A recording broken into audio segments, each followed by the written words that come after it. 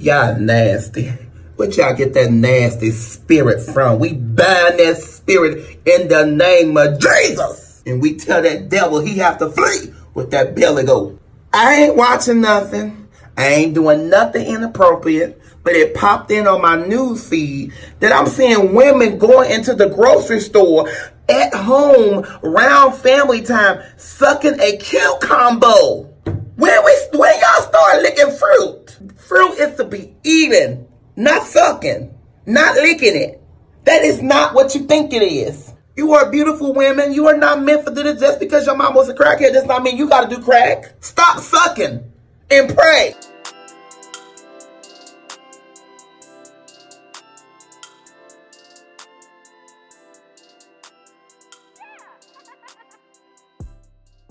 And welcome back to Poor Life Decision. I'm Chris. I'm Doyen, aka Blankets Aplenty. Wait, it is officially July. Why are you blankets? I just have a lot of throw blankets. And yes. Yeah. In fact, I got a throw blanket for my birthday and I was even more excited. I currently have 3 on my couch right now. Right. That's the normal. And because I do keep my house pretty cool. And so, but I do that because I like to wrap up. Like I like to be wrapped up. I don't know. I can't even explain why I have so many blankets. Okay, well, Doyen, what's been going on with you? I am now 31. Let me find my applause. Let's give Doyen a round of applause. Yep. Okay, well, good. I successfully did that on Thursday, last Thursday. It's kind of like, well, The Sims. I know you don't play The Sims, but like when you have like kids, in order to make them grow like well, you try to like have all of their like meters up and high before they go to the next age.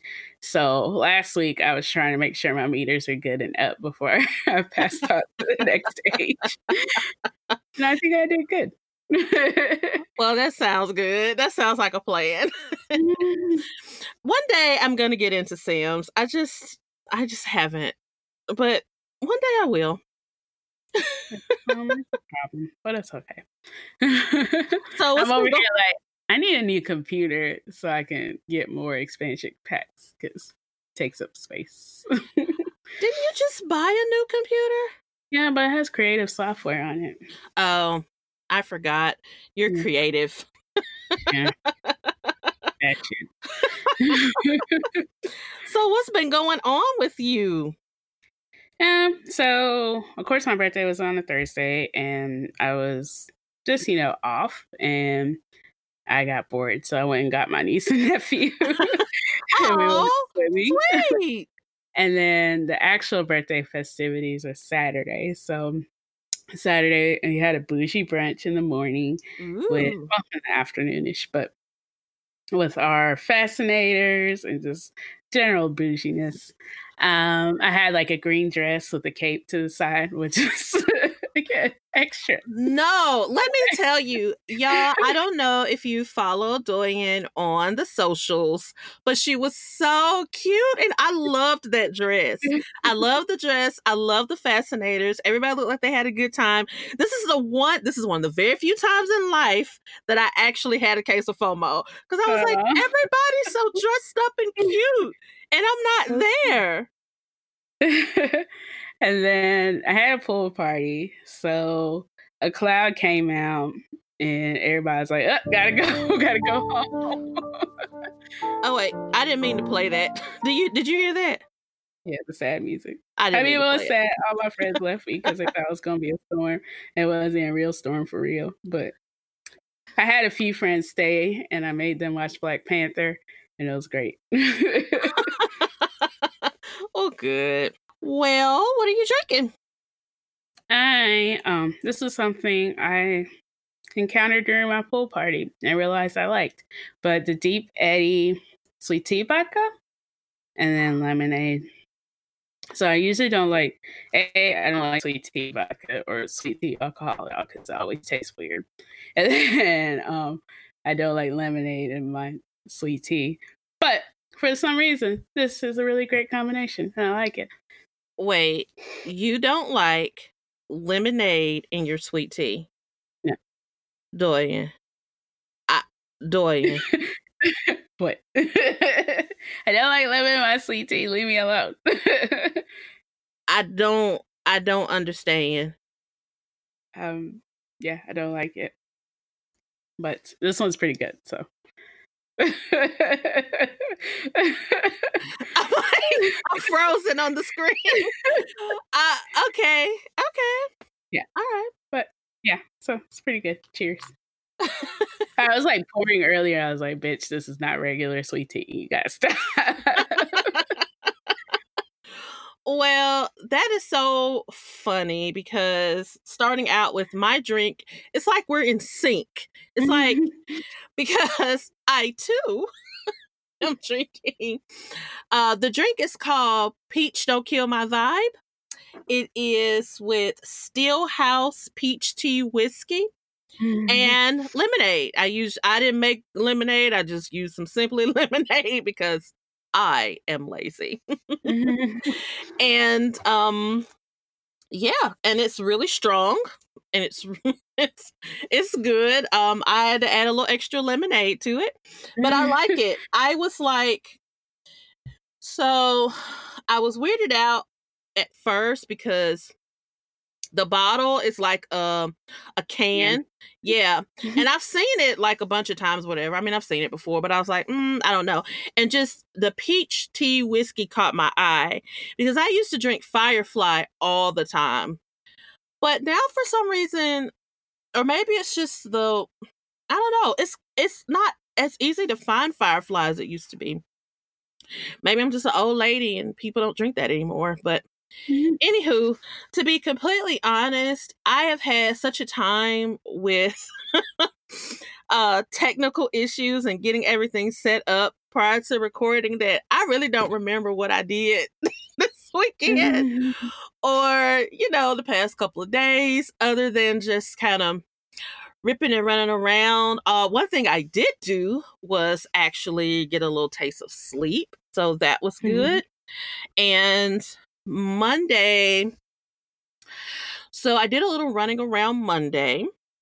I got up like I had to go to work and I vacuumed and I did a couple other things, ran a couple errands, and then I did it again today, which going into stores so I went to Kroger and Walmart today.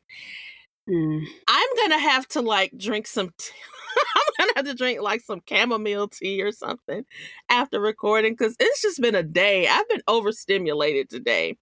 So just with everything, because that's not even like me to do both in the same day, but yeah, I did. So anyway, moving on.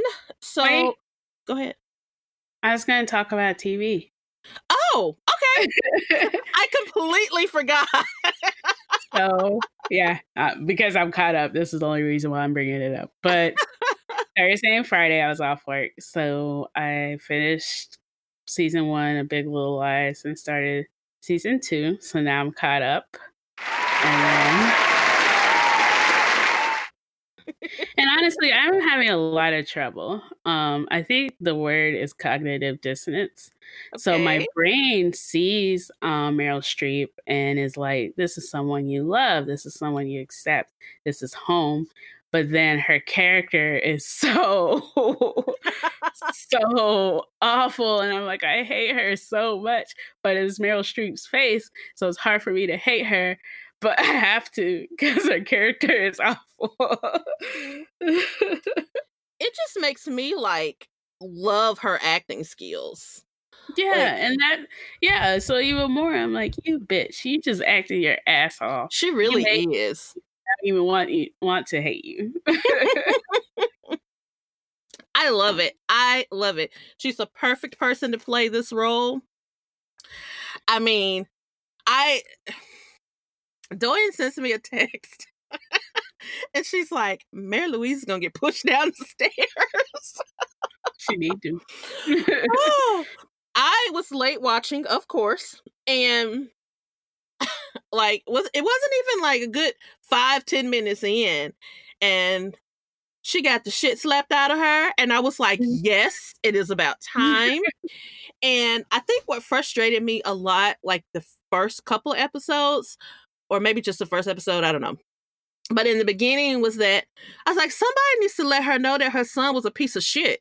Like, somebody needs to tell her that. But the more it goes on, I feel like she knows. She has to know. I just feel like she knows. Yeah, it's just so tough because it's like, yeah. But also, I love Renata. Renata's my favorite. She is not going to be rich. Which Renata isn't my favorite, but she's my favorite this season. Madeline is really my favorite, but because she's wound up a lot like I am. But Renata is just so. Renata brings a lot of that character brings a lot of comedic relief to the show, so I can appreciate that. I was like, this show had me scared of taking Ambien, though. I was like, I can't have all this shit happening while I'm on Ambien. I am already afraid to take Ambien, so I was already like, I'm good on the Ambien. No. And then, so Euphoria. The whole time, I'm just like, where are the adults? The only adult we really see is like Zendaya's mom. So I didn't watch this last week's episode yet, but the first episode I watched, I text y'all and I was like, anybody watching Euphoria? And the reason why is because everybody on Twitter was kind of like shitting on it. And kind of like, oh, they're just trying to get a reaction, or, did you watch on the app, or did you watch from, like, where did you watch from? My Apple TV. So I'm watching on TV, but from the app. Yeah, from the app. So did you watch the little interview afterwards with the guy? And so I was like, well, this is a reflection of his real life, so I don't want to say this for shock value, but also a lot of that, like, I think what made me really like this show initially is it reminded me a lot of high school, even for me. Like, not those exact situations, like not the drug use, but a lot of the feel was just like when I think it's the first episode when they're all in the car and they're riding to the party or whatever, and the girls are just having a good time. Like, that was high school for me, or even being at those parties like that, because high school is when I had like the biggest number of white friends.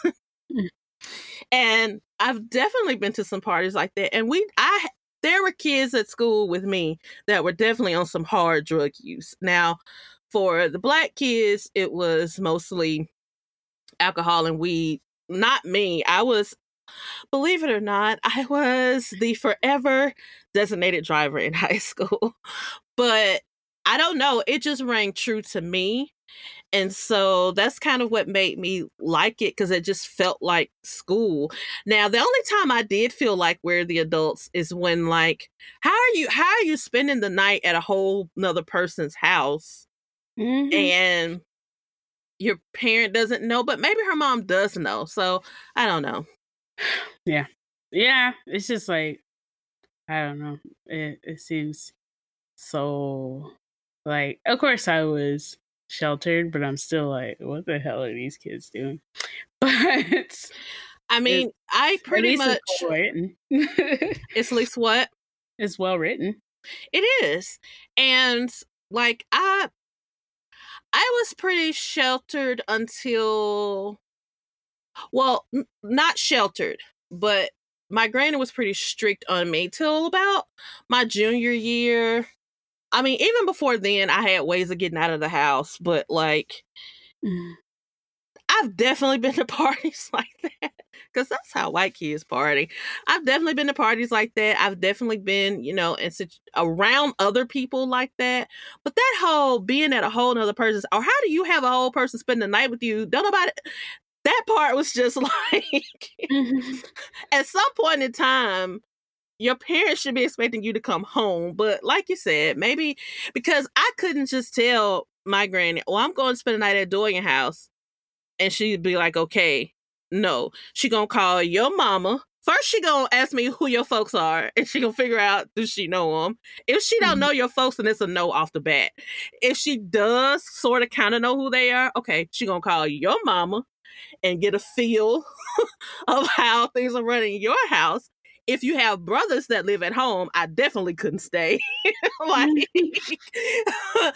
just that whole, oh, I'm gone, such and such, like that. No, that wasn't happening. Yeah, no. Sometimes I'll just tell people that my mom said no because I already knew she was going to say no. I didn't even ask. You just save yourself the heartache. Right. But yeah. So they're interesting shows. I'm glad that I'm caught up on TV. I caught up on Good Thoughts as well. So that was good. That was fun. Relaxing. I am not familiar with the Good Thoughts. It's a freeform show that I told you to watch.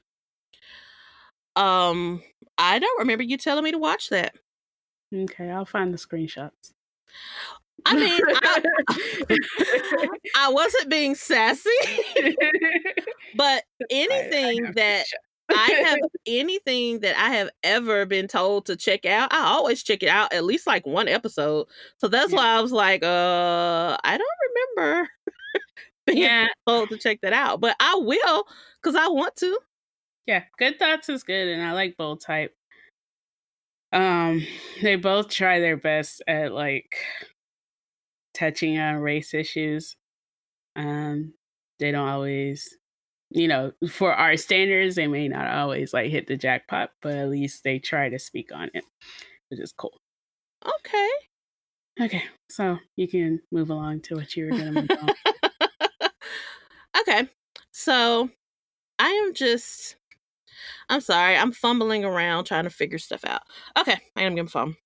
All right, so we've added a little part to the show where we just want to show our listeners how much we appreciate them and how much we appreciate you all for leaving us comments. Remember, they make me so very happy. I really do read them and smile. So today's comment comes from Litflix Abby. And we met her via Instagram, right? Mm-hmm. Okay, yeah, we love Abby. So Abby says, love this show. The ladies have great chemistry. They're funny. Love the drink ideas. I also like that they talk about so many different topics, books, movies, keeping yourself motivated and organized, so many other things. I'm definitely a regular listener now. Thank you, Abby. We love you. And we thank you for your review. And girl, I am so unorganized in real life. Very organized at work. Yay. Thanks, Abby. All right. So we'll move on along. I said move along as soon as Doya took a drink. Sorry. Right. So let's move on to current events. So this first one, it's at this point, it's like,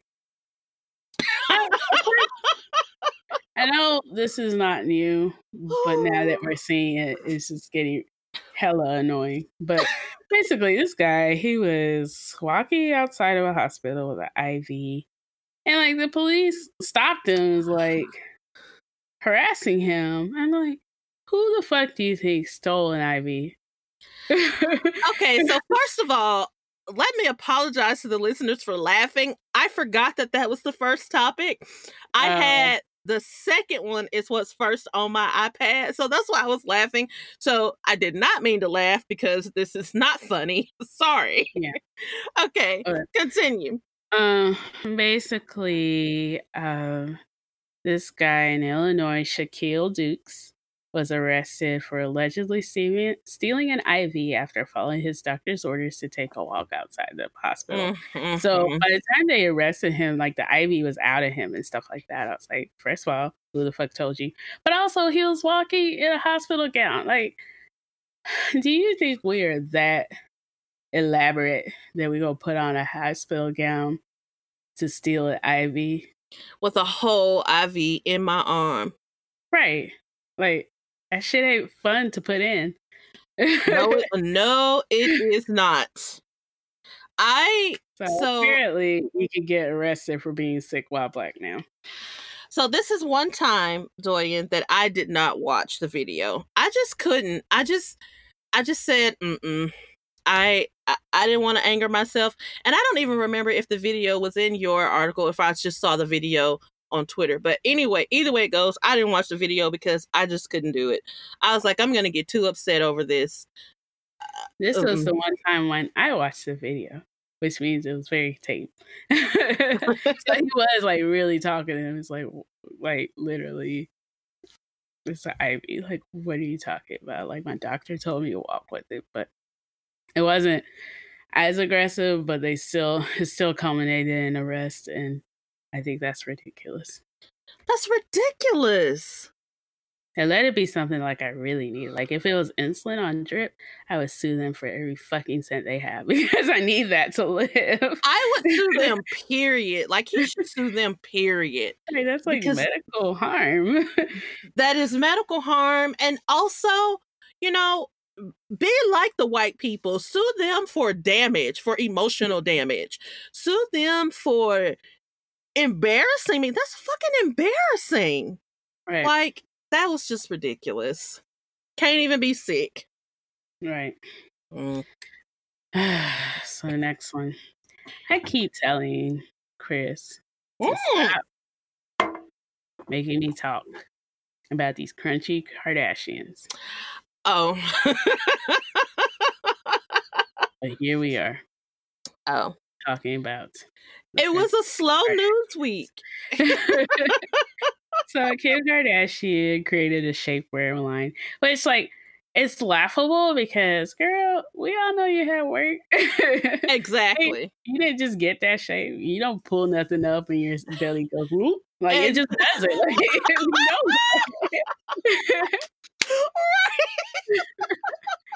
But so she came out with the shapewear line.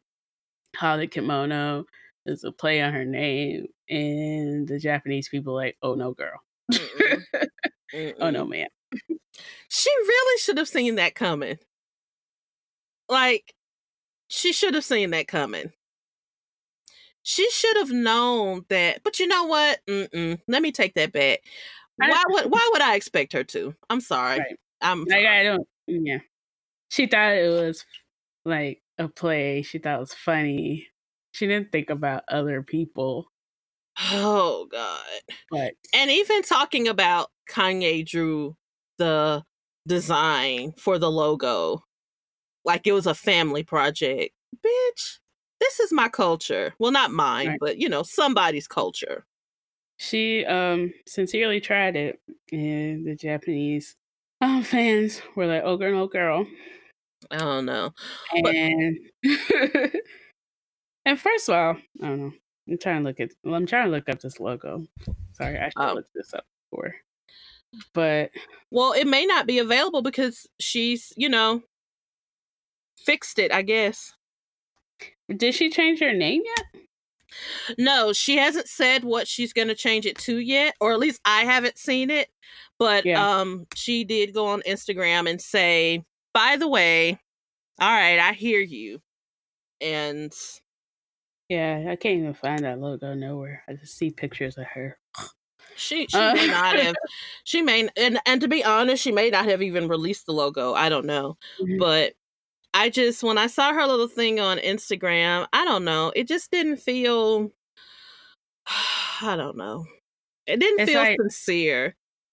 But to some extent, like she thrives off of being popular. So there is a line where she'll scoot back from, and that's that line. But yeah, so it's weird because she called it solution wear, and I was like, that's kind of very technical. Please don't call it that.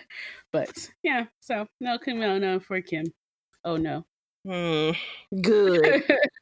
Good. Oh, the next one.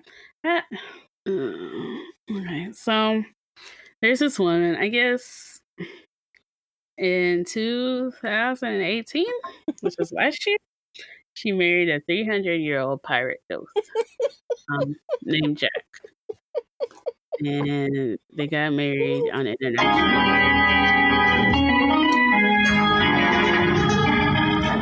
I did not mean to push that one. Sorry.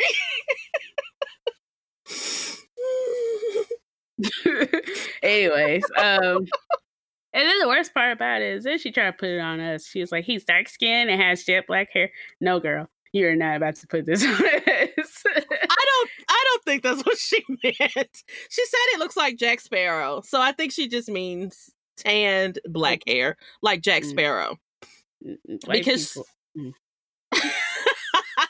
anyways, so you know, she's one of those types because you can look at her and tell like she lives in a tanning bed, or she gets a spray tan. Did you watch the video? No. And let me tell y'all, I almost put to the side to watch the video because you get the whole essence of the story from the video. It's really just like a little blurb in the article. So I almost put in parentheses, watch the video, Doyen. But you know what? She said I offended her last week, so I didn't. I just said I'm going to give her the benefit of the doubt. You gave me words. It was just like an either or. I'm going to give her the benefit of the doubt, and I'm not going to say watch the video, Doyen. But furthermore, I am Nigerian, which means I'm superstitious, and a pastor told me about this once. So I'm not about to watch nothing about no ghosts in my house and invite them into my space. It's First just of not all, going to happen. I am not going to allow you to blame everything on being Nigerian. That's number one. Number two, the ghost isn't in the video. I don't care. The video was literally just her. I guess it seemed like it was a news team interviewing her. It was just an interview. But anyway, in the video, she looks very Jersey Shore. Oh. Yeah. So apparently she said that she was healthy before they got married. And then she was like, he turned what was a beautiful and loving relationship to something as ugly. Which what? But she said she started being plagued with health issues when she married Jack and deduced that he was stealing or draining her energy and using her for his own selfish intentions. Wait, bring that back a little bit more. When she first met him, she's like, we ain't about to have this casual ghost sex. We're going to wait for 90 days.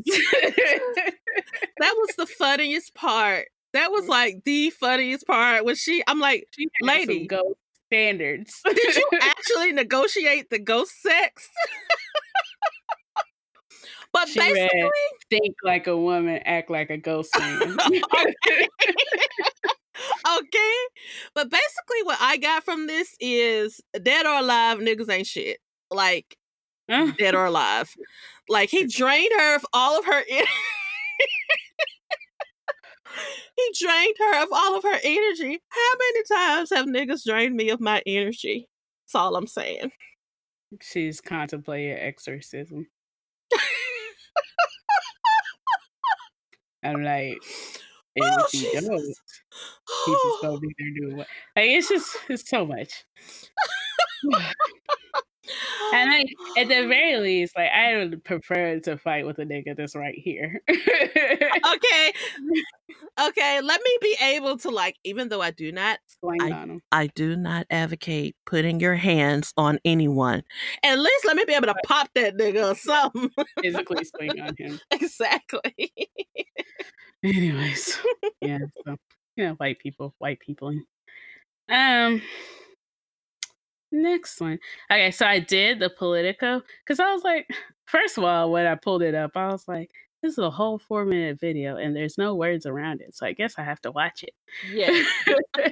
So I watched it. But I watched both of the debates. So exactly. And that's what I was about to say. The video was really more so for me because I did not watch either debate, although Twitter really kept me informed without having to watch it.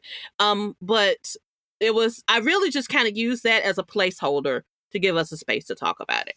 I agreed with a lot of what the video said, but generally, like, because I told my boyfriend, like, they split it up randomly, allegedly, but literally the first night was like nobody, and Elizabeth Warren. Exactly. Biden, well, of the like high-ranking ones, and then Biden and the bigger ones were in the second one. Yeah. The first one would crack me up, and actually, I'm gonna skip to the tweets, like the best tweets part. I'm gonna read a tweet, which is exactly how I felt about Beto, because I love Beto. He's like a guy. But they're like, when you realize your boyfriend Beto is without a doubt the hottest guy in El Paso, but then you take him to Miami. And that's what it was. It was like, I love Beto. I loved him for this Texas election, but then he came out to this national stage and embarrassed me. And I was like, first of all, he was talking, and then he switched to Spanish, and I was like, wait, what's happening here? And Cory Booker has this look on his face, which is like probably a meme. Yes, it is. It is. He just bust out straight in Spanish. And I'm like, it seems like a lot. But then what made it worse was when Cory Booker started speaking Spanish. I was like, oh, listen, everybody on Twitter was like, the fuck? And so Sean and I were talking back and forth on Twitter because neither of us were watching. We both kind of had the same stance of like, it's too many people and I can't deal with that. Once it narrows down, I'll zoom in. And also Robin watched so he can inform. I knew you were watching, you can inform me. And I had several other friends who were watching. So I was like, I'll get the good stuff from people. But everyone on Twitter was like, they do know that Telemundo will translate, right? Like, why are they doing this?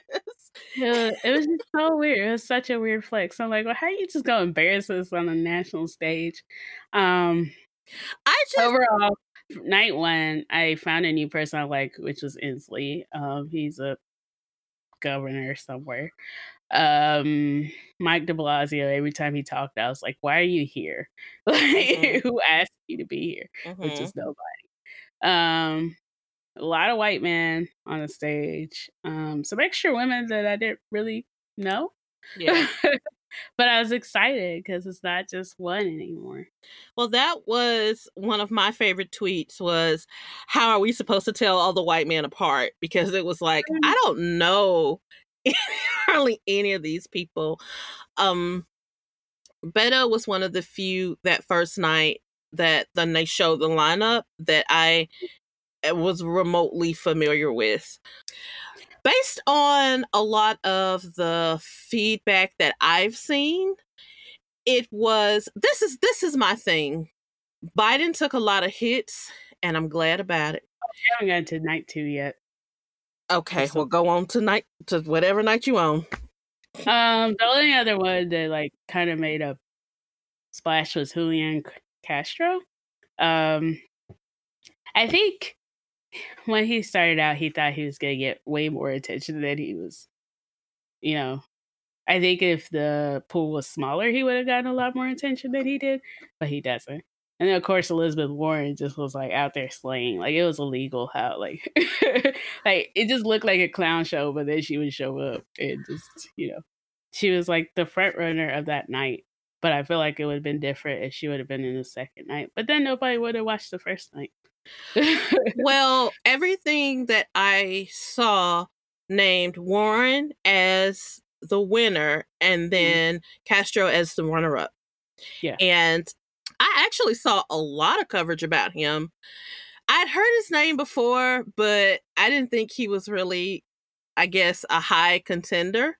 But everybody was pretty impressed. Like, everyone was saying, like, okay, Warren definitely won the night, like, hands down.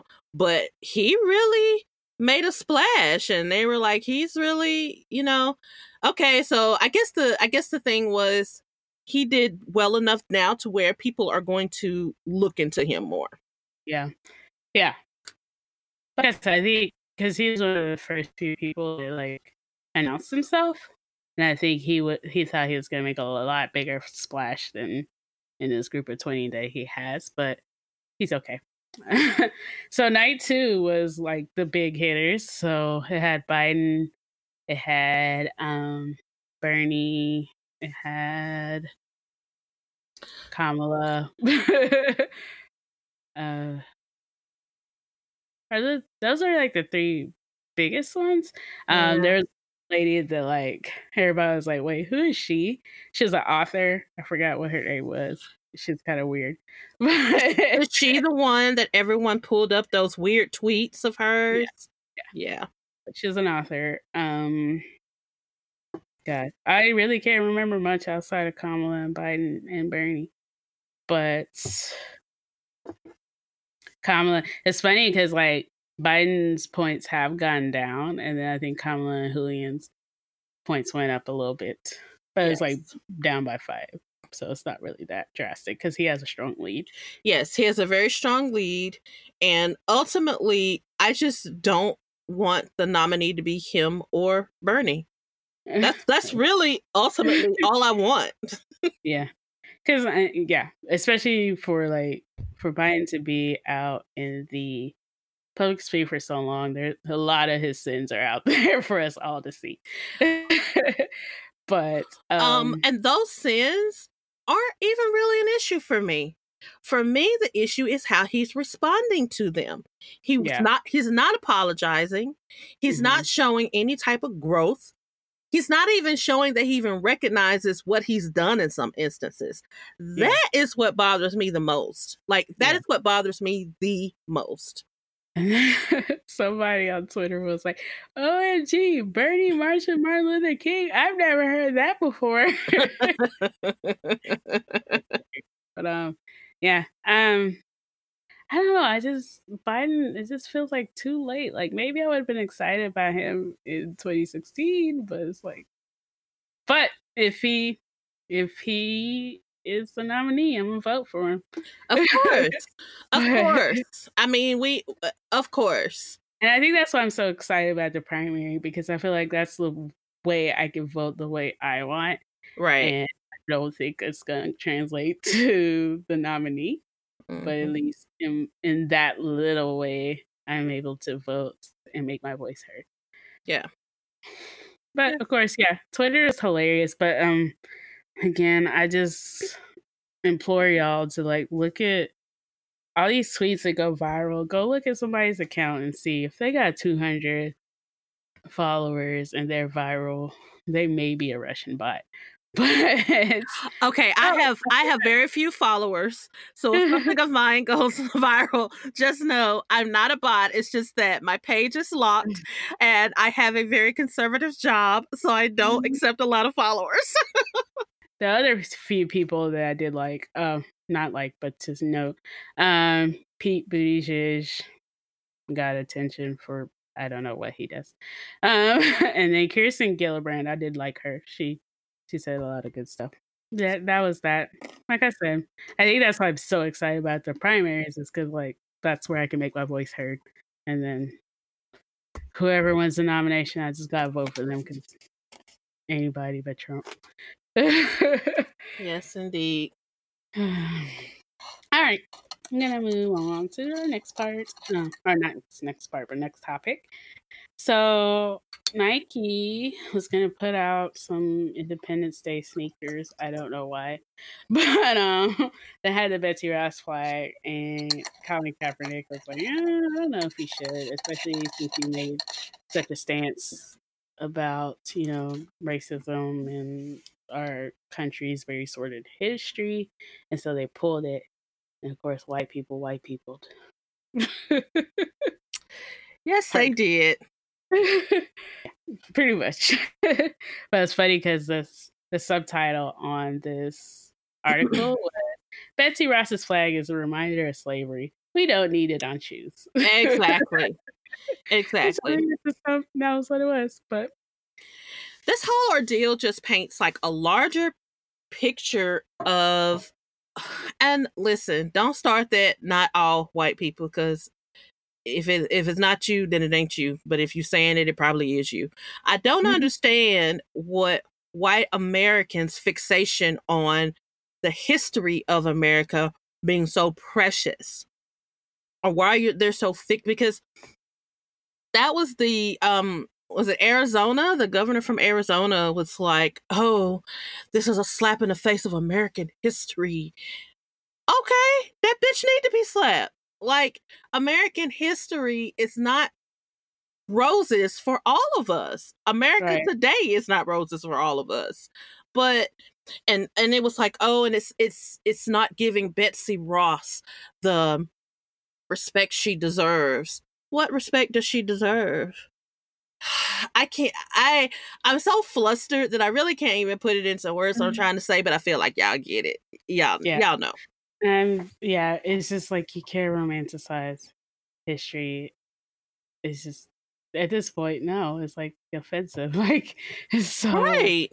Like you knew what it was. You can't act like it wasn't part of that. But alas. Mm-hmm. So we're gonna move along to our someone something. Okay, so I saw a cute little tweet, and they were talking about what are some of your favorite books that really impacted you in childhood. Well, actually, I think the tweet was more like, what books really had an influence on you or impacted you as a tween? But I took it from childhood all the way up to being a teenager. And I thought this would be fun to do. And I felt like it's something that our listenership would enjoy. So please be sure you tweet at us, get at us, and tell us what some books were that really influenced you. So I'm just going to start by saying this was really hard. I thought it was going to be easy, but it was hard. Doyen, and I told Doyen I'm not going to tell you what books I picked because I want to see if we shared any of the same, book experiences or whatever. So Doyen, what's one book that you have? So you said I could do a series. So I'll say the Harry Potter series. Okay. And honestly, I mean, I think what it kind of like, I guess, opened my blurred up. So it was exciting to see that, like, at my age, I was reading 1,000-page book, but also, like, I think it was such a popular thing to do, but still a nerdy thing. And so, like, I'm still so proud to be such a Harry Potter nerd. Like, I'm literally sitting in a Ravenclaw blanket as we speak. When did you read When did you start reading Harry Potter? I started the third book in 6th grade. You started them out of order? Yeah. My sister handed me this third book. My sister, your line sister. She handed me the third book and I read it, and then I went back to the first and second, and then from there I had to wait for J.K. Rowling to finish each book. Okay. So and yeah, Harry Potter is amazing. I did not get into Harry Potter until as an adult, but I always knew that I wanted to. Well, first of all, I was an adult when it came out. Well, I was a teenager, but I mean, I was like 19 or so when they, either when they first came out or when they were really popular. And so I always knew I wanted to get into them. That's why I never saw the movies, because I was like, one day I'm going to read these and I don't want to. So at any rate, so my first book I have down is this book that I'm sure no one has ever heard of. And it's called It's a Terrible Age to Be. The age is 14. I was in the 2nd grade when I bought this book at the book fair. And I will never forget, the main character's name was Sunday Moon Fairchild. And I swore for years and years that I was going to have a child and name her Sunday. And really, I vaguely remember what the book was about, but it just had an impact on me because it changed the way I viewed reading. And I'm so thankful for that, because I love to read now and I like to read for pleasure now. Before then, and I mean, I know it probably doesn't sound like a big deal because I was in the 2nd grade, so I was still really young, but I read because we were reading at school, or I read because my mom would say, hey, let's read this or whatever. But then I found this book at the book fair, and it was about teenagers, so it made me feel older. And I was a big fan, not to say I didn't enjoy books like on my age level, because I was a big fan of all the Ramona books and all the Super Fudge books, but those were books we were reading in class. I enjoyed them in class, but as picking something and reading at home, that was the first book that I really enjoyed reading. And that's the first book I read more than once. So that was one of my first picks. So I think in general, I'll tell you my story about falling in love with reading. So it was funny because, again, nobody's surprised, but I used to talk a lot as a kid. And so my mom, I was in like the next room over. My mom was in the kitchen. She's like, "Where's Doyen? I haven't heard her in a while." And she came around the corner and I was reading. So after that, she started buying me books because she was like, "Oh, that's a thing that she loves." And she's quiet while she's doing it. And so I love that my parents like fed into me and bought me all the books that like I really desired. I'll go on to my next book. And one of the biggest things about reading is like I feel like it's a way for me to see a lifestyle that I don't have or a life that I don't know. Yes. And so the next book that was important to me was The Diary of Anne Frank. And I read The Diary of Anne Frank when I was her age. So, just seeing all the stuff that she went through, like, it was just interesting, like, knowing that, like, she could not leave her home and see the sun and all these things. And so that was very impactful for me to be able to see in the eyes of somebody that's just sort of like me, my age, but I see what she went through her eyes. So that was very impactful for me. So once again, we're just kind of in sync. I don't have The Diary of Anne Frank, but the next book, and I'm going to put these two together, even though they're not a series, but the next two books I have on my list, the first one is Number the Stars, and the second one was Roll of Thunder, Hear My Cry. And I read both of those in 4th grade. Number the Stars we read as a class, and that was my first introduction to the Holocaust. And I was the same age as the lead character in the book. And just reading about having to hide, just reading about her experiences. And like you said, it was the first time that I realized or can, articulate that the world was so much bigger than me and my family and my friends and where I live. And so that was and it made me really love that author. One of her other books, Gossamer, is one of my favorite books ever. And Roll of Thunder, Hear My Cry it felt so familiar when we read that book. Because first of all, up until that point, just keeping it real, we didn't read books about Black children in school. Like not as a class. We read, there may be a Black character, in your basal, but as a trade book or paperback book, we weren't reading about Black kids.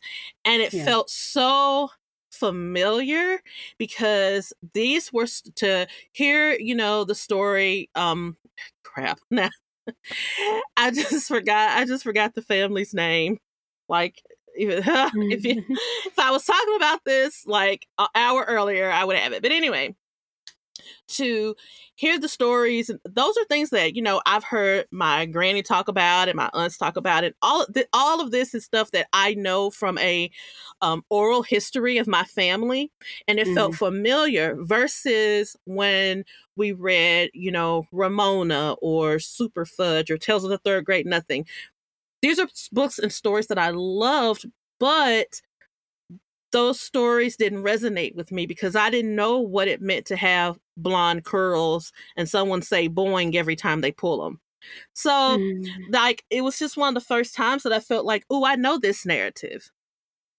So I was going to say, so I also read it in school, and it's not like, I don't know, I'm complicated. I grew up around white people. So it's not like I felt disconnected from other books, but this book did feel like, so much more connection to the point where I read like the sequels. Nobody else read the sequels, but I found them out and read them. But even like compared to like, I hate To Kill a Mockingbird. I just hate it so much because it was a mix of white and black people and the white savior narrative, but just so much mistreatment. And I felt like Rolling Thunder, you saw a story of us prevailing despite the odds that the other one didn't have. But and I have one more book. Go ahead. And it's funny. You can have more than one more because I actually have a couple more. Okay. So I had the coldest winter ever. I love the coldest winters ever. That's not funny. I know I said this before, but the book definitely discouraged me from ever taking part in the drug game. Because I saw how, like, you know, they were flying high for a while and then it fell real hard. And I didn't want to fall real hard. So I just not like I had any like chance of entering the drug game, but I knew that I wasn't gonna fuck with it. Oh, that's it?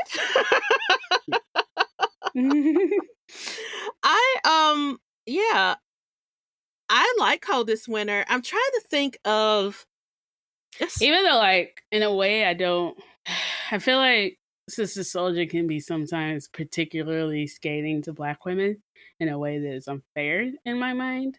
But her writing overall as well is just sometimes I feel like she's extra scathing to us.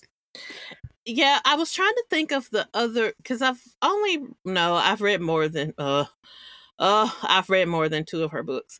I was about to say I've only read 2. I read Coldest Winter, and then I read the sequel to Coldest Winter, and it sucked. And I don't even think I ever finished it because I was so pissed off. Was it Midnight? Midnight. It was Midnight, and I don't even. But the one after Midnight was better. Well, I didn't even finish Midnight. I got so pissed off. But I think her book, shit. Okay, well, never mind. I agree with everything you said about her. The Coldest Winter was the first book I read of hers and loved it. And then I read another one. And after that one, that felt kind of autobiographical. I don't know if it is or not. But after that one, I was kind of done with her because I was like, oh no, you like I didn't care for her too much after that.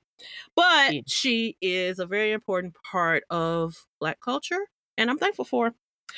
So my next book is To Kill a Mockingbird.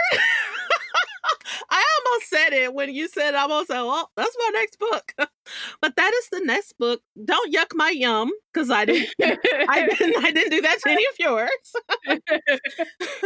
Anyway, To Kill a Mockingbird. Now, I agree with everything you said about To Kill a Mockingbird with like the white savior and all that stuff. But I was really young when I read To Kill a Mockingbird. And so those concepts I didn't feel until later on. Yeah. I read, and I'm going to put To Kill a Mockingbird and this other book together like I did the other 2. To Kill a Mockingbird, and even though it's a play, it was still in book form, Oedipus Rex. I found those 2 books in a box of my mom's books that she had from when she was in high school. And I was probably in maybe the 4th or 5th grade. 4th grade, because I was still I remember what school I was in. So I was about in the 4th grade when I found those books. And when I read To Kill a Mockingbird, the first thing my dad said when I told him that I read it was he was upset, which was weird because, I mean, my dad is a big reader and he's rarely upset that I read something. And this is the second time that he had gotten upset with me. It was over this one. And then the next time was when I read Gone with the Wind. And the reasons were the same. He said, you're too young to read something like that and understand for real what's going on without telling me. And his thing was just tell me so I can talk to you about it while you read it. And he was the one who introduced that concept to me, that the whole white savior complex. That's not how he worded it, but he was the one that introduced that concept to me. The biggest impact To Kill a Mockingbird had on me was the whole concept of you can do nothing wrong, but America will still see you as wrong. I grew up in a very I had a very Black upraising. I have activists in my family. I have, you may even say, more militant people in my family.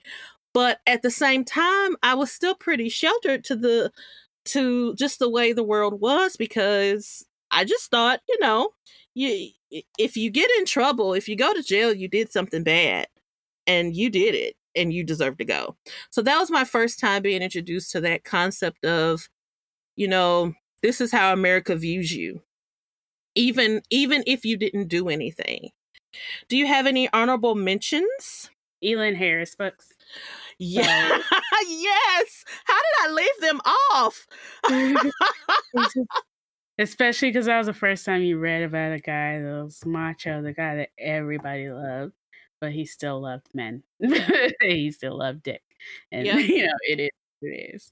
And so, again, it just goes back to, like, kind of like Anne Frank, where, like, I saw an experience that I generally wouldn't have for myself, but I was able to see, his experience in his eyes, and that was great. R.I.P. Elin Harris, Yes. But he was an amazing writer. I pretty much read every book he wrote. I think I read every book he wrote, even into adulthood. I started reading him in like middle school and even into adulthood. And yes, you are so right. How could I forget Elin Harris? Well, my last and final book is The Once and Future King. And even though this book isn't really straight out fantasy, after reading this book sparked my love for fantasy.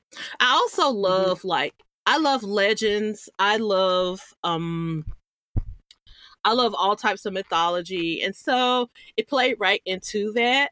But yeah, it really started my love of reading fantasy. And little known fact, after reading The Once and Future King, that sparked me to read Game of Thrones. Da, da, da, da.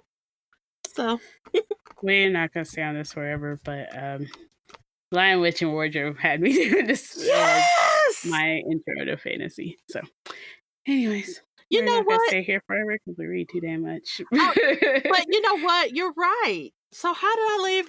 Well, because I love Lion, Witch, and Wardrobe, but I guess I didn't consider that fantasy at the time. Maybe I was too young to consider that fantasy.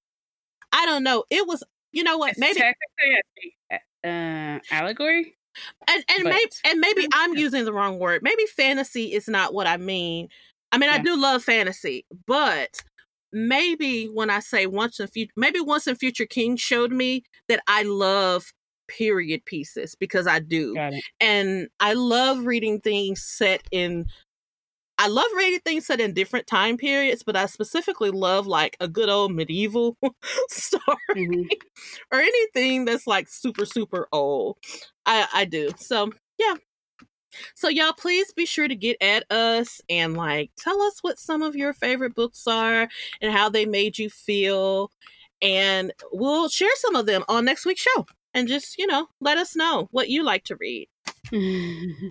So we're going to move along to our Poor Life decision. This article, before I even tell you what we're going to talk about, the article opens up with mental health issues don't discriminate. And I just want to say, amen. I should have prayed. I should have played my preaching music, because that was a word. Mental health issues do not discriminate. So this month is Minority Mental Health Awareness Month. And I thought, let's kick things off by delving into a topic that we've definitely talked about before. And honestly, we will probably talk about again, because we're that friend. People from minority groups are less likely to receive mental health care than many others. And some of that, of course, is like, cultural stigma. But some of that is also due to lack of access, lack of access to quality care. So here's something that I did not know. The article tells us that B.B. Moore Campbell, the author, was an advocate and also sort of the groundwork for minority mental health awareness. And I did not know that. Are you familiar with BB Moore Campbell? Was she the one that ended up with the dementia? Or am I mixing her up with somebody else? You know, I don't know. I don't know what her illness was. Which I don't know what she passed away from. But I was familiar with her just as an author. Got it. Because I've read several of her books and loved her books. And then, you know, her daughter is Maya, and didn't know that Maya was her daughter until after she got sick. Then after BB got sick, and then like reading up on something and realized, oh, that's her daughter from In the House, I think was the name of the show. So anyway, of course, like all mothers do, she just picked up and said, okay, I'm going to do the groundwork and make sure that, you know, other families are well informed and can get their babies the help that they need. As I said, she laid the groundwork for Mental Health Awareness Month. But however, due to illness, she passed away and she was unable to see it through to legislation. She passed away in 2006. A few years later, July was designated as BB Moore Campbell National Minority Mental Health Awareness Month.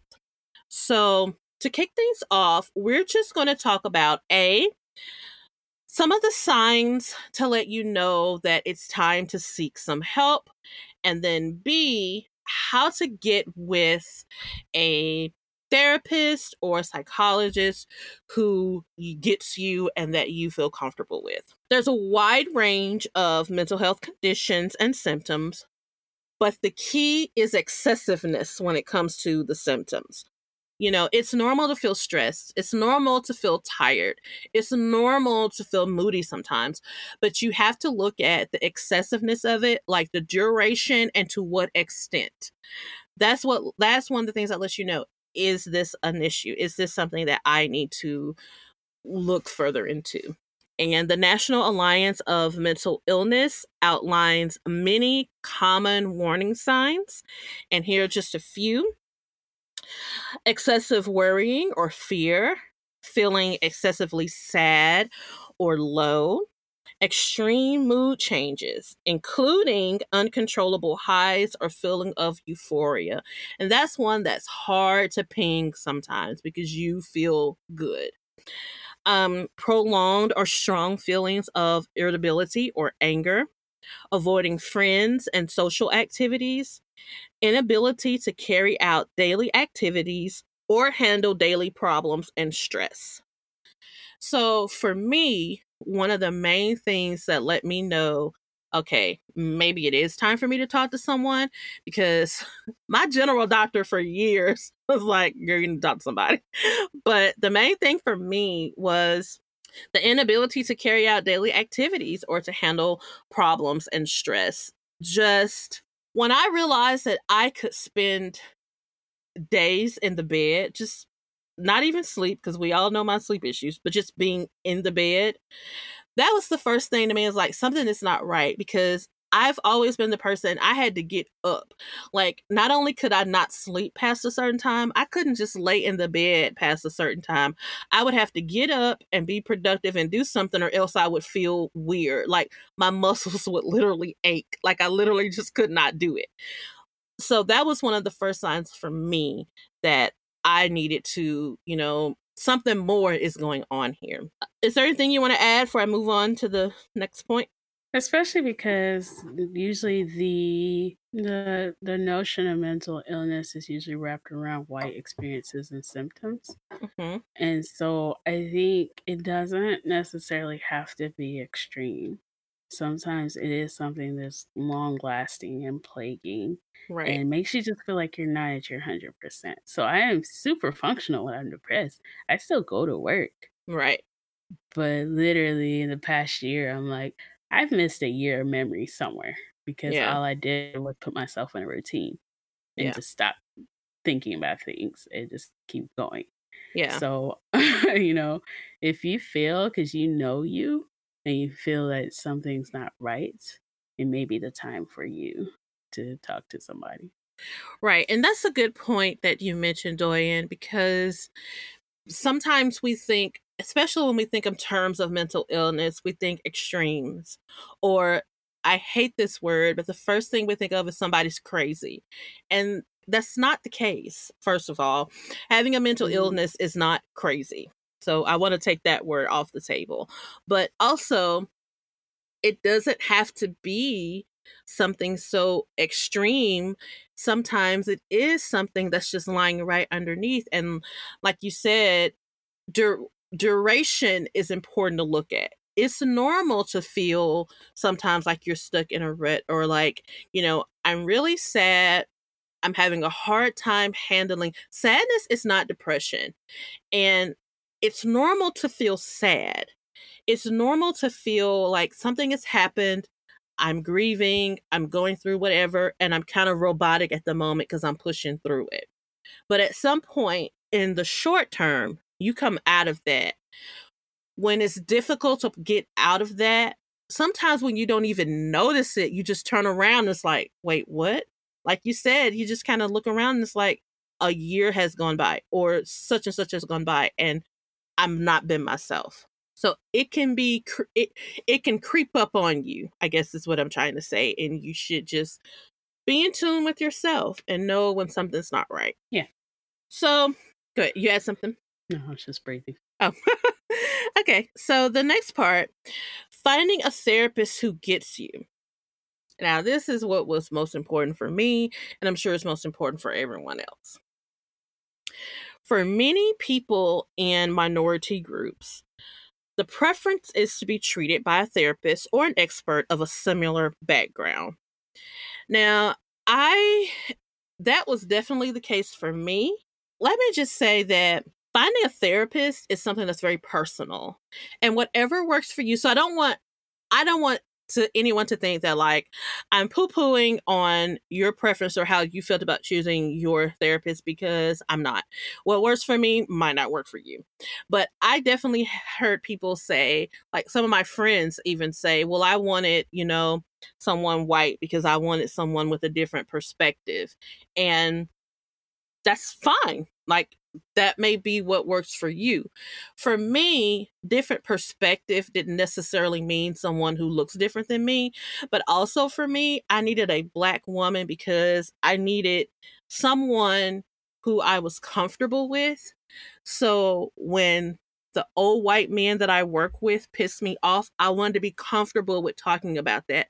I wanted someone who understood when I say, oh, I got pulled over today and for some reason I just broke down crying. I need somebody to understand I'm not exaggerating those feelings when I say that. So that's why that was important to me.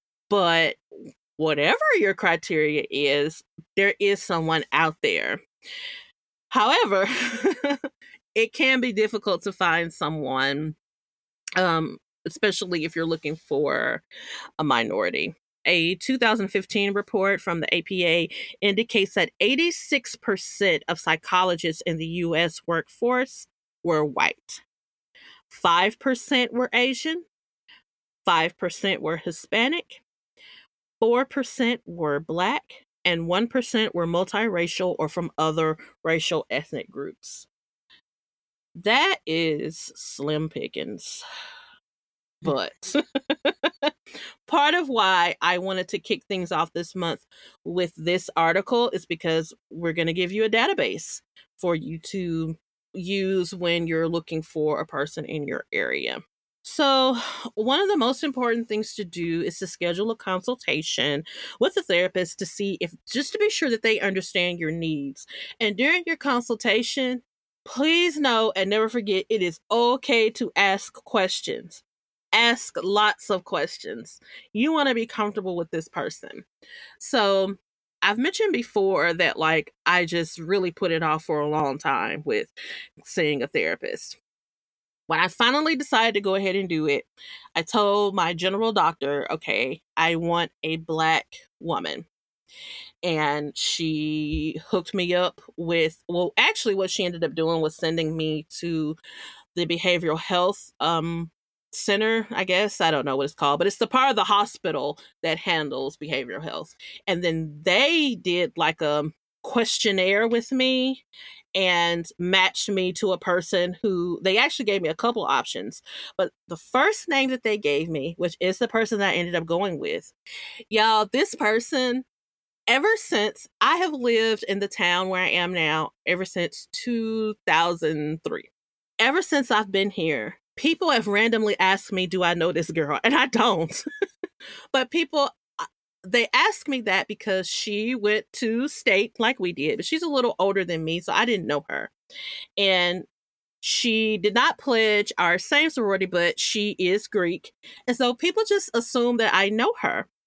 Ever since I've been here, I have heard that name. So when that name came up, I knew who it was. And I just started laughing. And I was like, you know what? Okay, this is a sign that this is the right move for me to make. And it made me feel really comfortable with going with her. Do you have anything to add before I? My experience a little bit different. So I have a program that a lot of jobs have, which is called EAP, Employee Assistance Program. And they provide like 6 free sessions per topic with somebody. I had no desire to leave my office because of work on a regular basis to talk to anybody. So I tried telephone counseling, which is odd because it's hard to build that rapport where you're not looking at somebody. Yeah. But I just want to speak towards EAP because a lot of people see that and it's a very affordable option.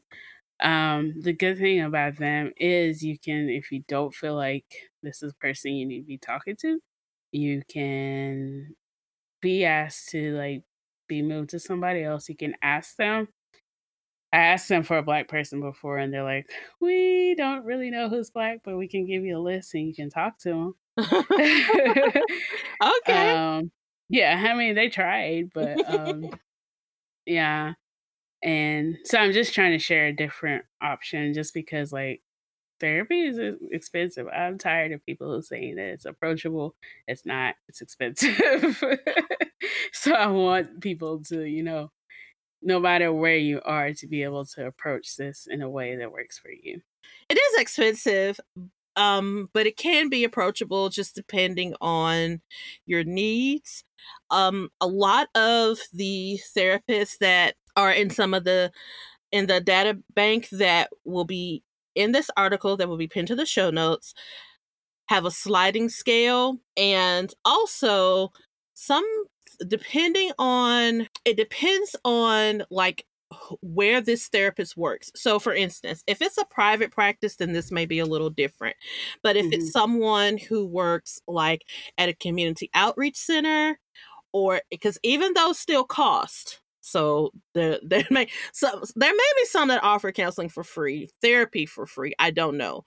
But most of the time they do still cost, but they can see people on a crisis. And that's like if you've gone through something traumatic, and they can give you so many sessions for free then. So there are a lot of options, but to be honest, those options aren't always made clear and known to us, and we don't always know about them, which is why I'm really glad for this database of groups. The first one listed is Therapy for Black Girls, and I learned a lot about, that's how I learned about a sliding scale, because one of the therapists, before I found the one in my town, I was going to use one of the ones from that database and we were going to do via Skype, and she's in Memphis, I think. But so there are a lot of options out there, but you do have to dig. And hey, we did some of the digging for you. So thanks to the power of the internet, there are all type of accessible databases to help you find mental health providers that specialize or belong to certain minority groups, and also navigate the financial barriers that so many of us face when trying to seek help. So, like I said, the very first one listed is Therapy for Black Girls. There's also a Latinx therapy. Or is it Latinx or Latinx? Okay. But I used to say Latinx, but apparently it's not Latinx. Okay. It's Latinx. So there's a Latinx therapy. There's National Queer and Trans Therapists of Color Network. There's a Open Path Collective. There are just several. Oh, another thing, when I got ready to see a therapist, I told the little guy that was doing my interest inventory, I said, I do not want to see a faith-based therapist. And he looked at me like, why? And I said, I mean, if it's somebody who's going to like really, first of all, I want it to be a licensed therapist. But if it's someone who's really going to work with me, that's fine. But I don't want somebody who's just going to tell me to pray about it. Like, I get that from my granny. I didn't need it from nobody else. I was like adamant. That's not what I wanted. But anyway, so it will be in the show notes. Please check it out. That is all I have. Do you have anything before we move along? No. All right. So we're going to move along to Doyen's favorite part of the show, to our favorite part of the show. And I don't know why I said Doyen, because I really meant to say our, but we're going to move on to our favorite part of the show. Let's hear it, Doyen. To buy you a drink.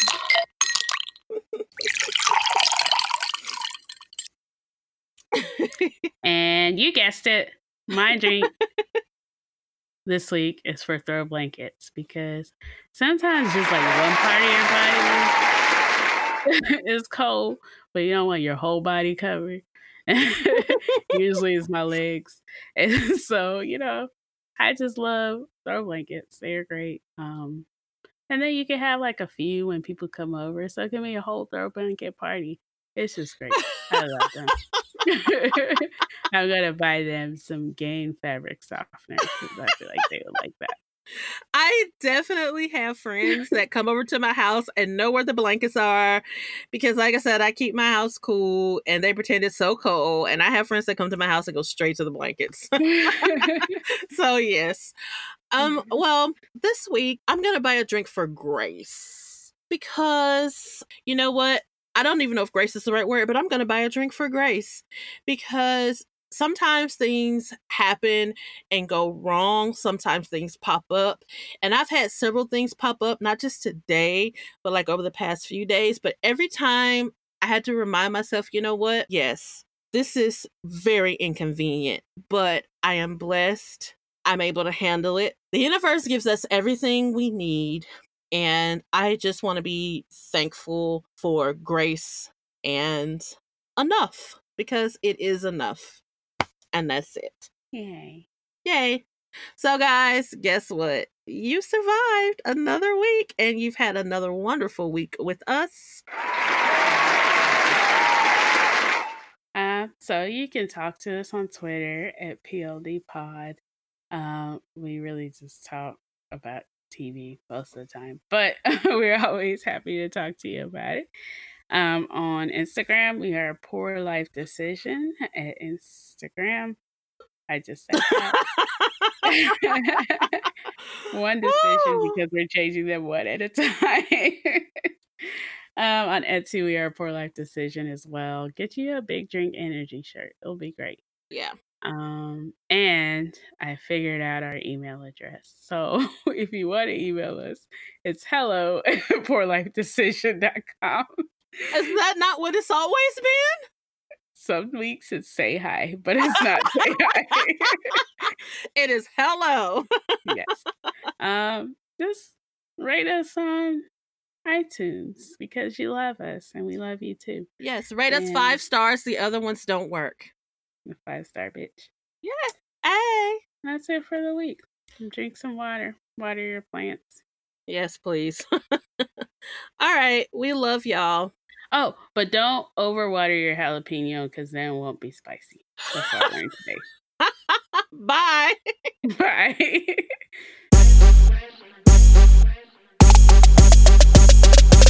A rich nigga, 8-figure, that's my type. That's my type, nigga, that's my type. 8-inch bagel, that's good pipe. That bitch, I'ma ride a dick all night. A rich nigga, 8-figure, that's my type. That's my type, nigga, that's my type.